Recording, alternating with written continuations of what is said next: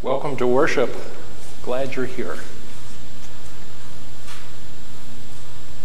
Last week may have been the first time that we couldn't get into the building because it was too icy, at least in my reckoning, or maybe my experience, maybe for you too.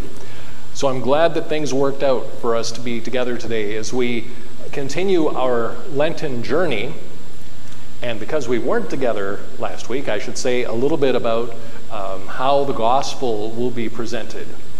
That for the next few weeks we will be in John's gospel, where Jesus has many encounters with people. And they all seem to have one thing in common, and that is that people bring to Jesus their questions and their uncertainties and their confusion. And Jesus, not being one to offer an easy answer, offers himself. So our Lenten journey, I think, will be one of being attuned to the ways that Jesus offers himself for the world and to us.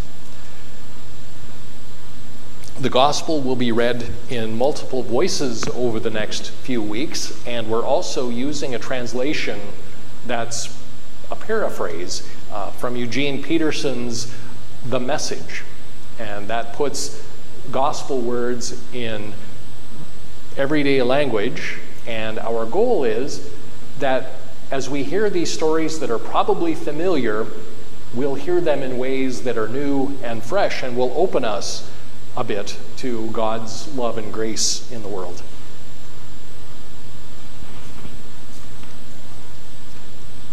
There is one announcement that maybe you've heard about, but maybe not, that the former bishop of the Eastern Synod, William Harris, had been bishop here for 22 years before Bishop Michael. We received word that he died on February 26. His funeral will be on Tuesday, and that will be live streamed. That's at 1:30. And if you need a little bit of guidance and direction about that, you can let me know. Or Diane, are you comfortable in letting people know kind of the what's what, how to find it? Okay, so I've just voluntold you to help me with this project, so thank you.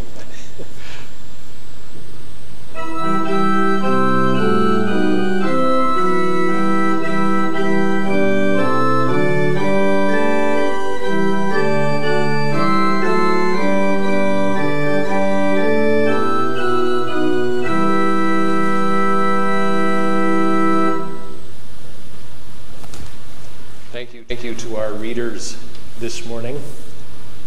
We're still recruiting a little bit, if I might insert a commercial.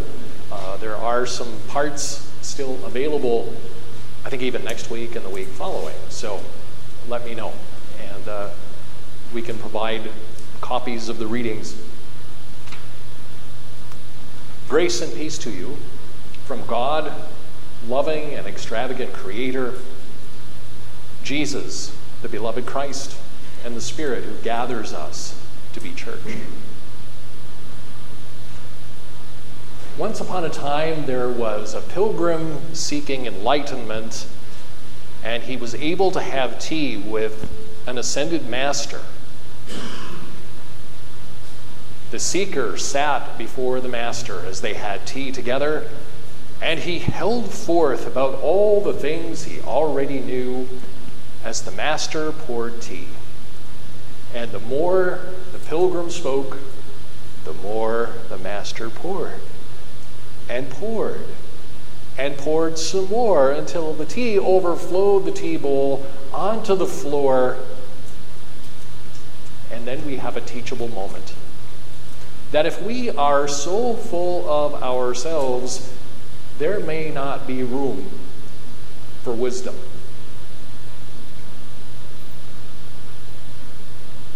It is safe to say that Nicodemus had a fairly full tea bowl as he approached Jesus by night. He doesn't even lead with a question. He starts his gambit with, "We know."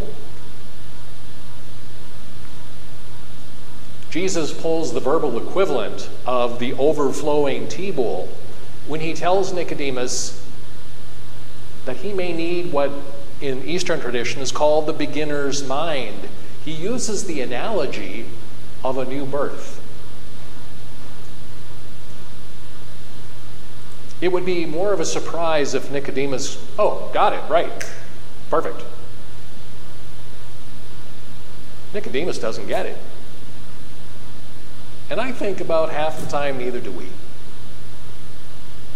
But I'm not sure we're supposed to get it the first time around or the 1,000th time around. This is something that is not figured out. This notion of rebirth is something that is lived.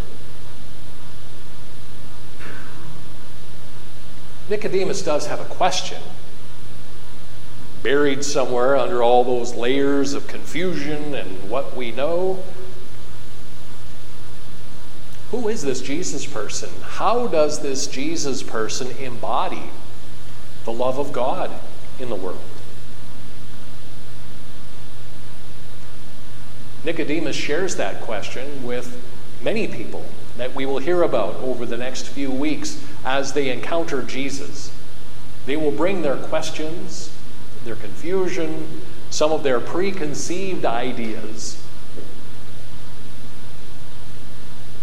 And Jesus, not one for the easy and overly facile answer, will offer something else. He will offer himself. He will invite people into a living sort of relationship with him. We're not talking history here. We're talking about how God operates today and with us too.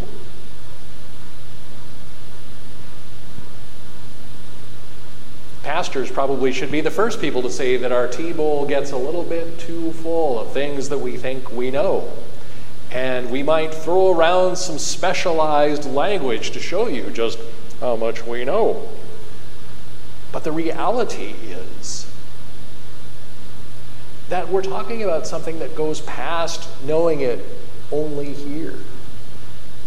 We are talking about encounters with the living Christ in our lives.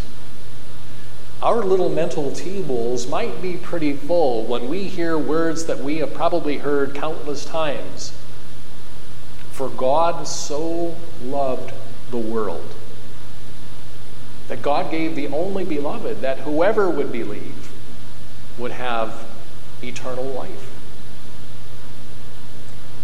Do we slow down enough to ask ourselves, what kind of life is this? Do we ask ourselves, what does it mean to believe? John's Gospel can help us with those questions. Again, they're not the easy answers, but they are a purchase in so that we can begin to live and love those questions.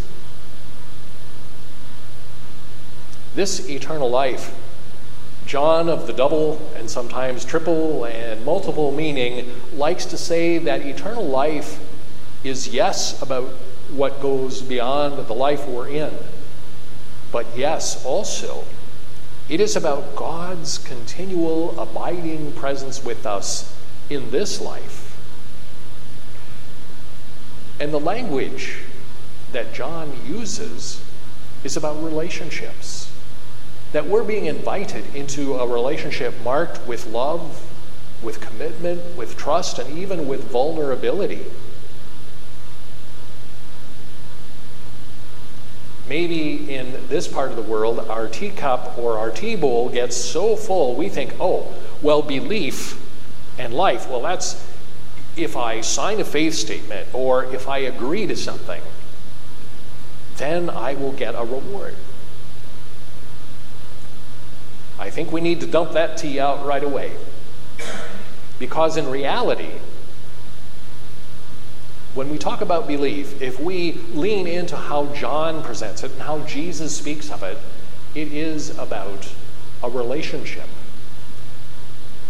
I have some corroboration about what I'm going to say next, and that is that at least in the German language, and I could get chastised later if I get this wrong, but the word believe and beloved are quite similar in many languages, including the German language. But that might allow us to think about belief as being in a place where we are beloved.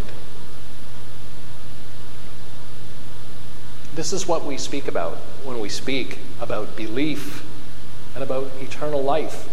This dynamic, ongoing, constant, everyday relationship that Jesus invites us into. At the very end of John's gospel, John would say that that kind of life, that kind of believing, leads us into a full, abundant life now and beyond now. Life in the name of the one who lived, who was crucified, died, buried, resurrected, and ascended on our behalf.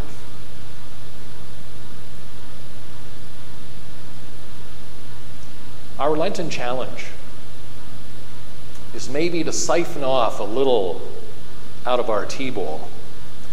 And it is my prayer that we will be astonished when we make room to see what God's love is doing in the world. And may we be startled and delighted with what God is doing in our lives too.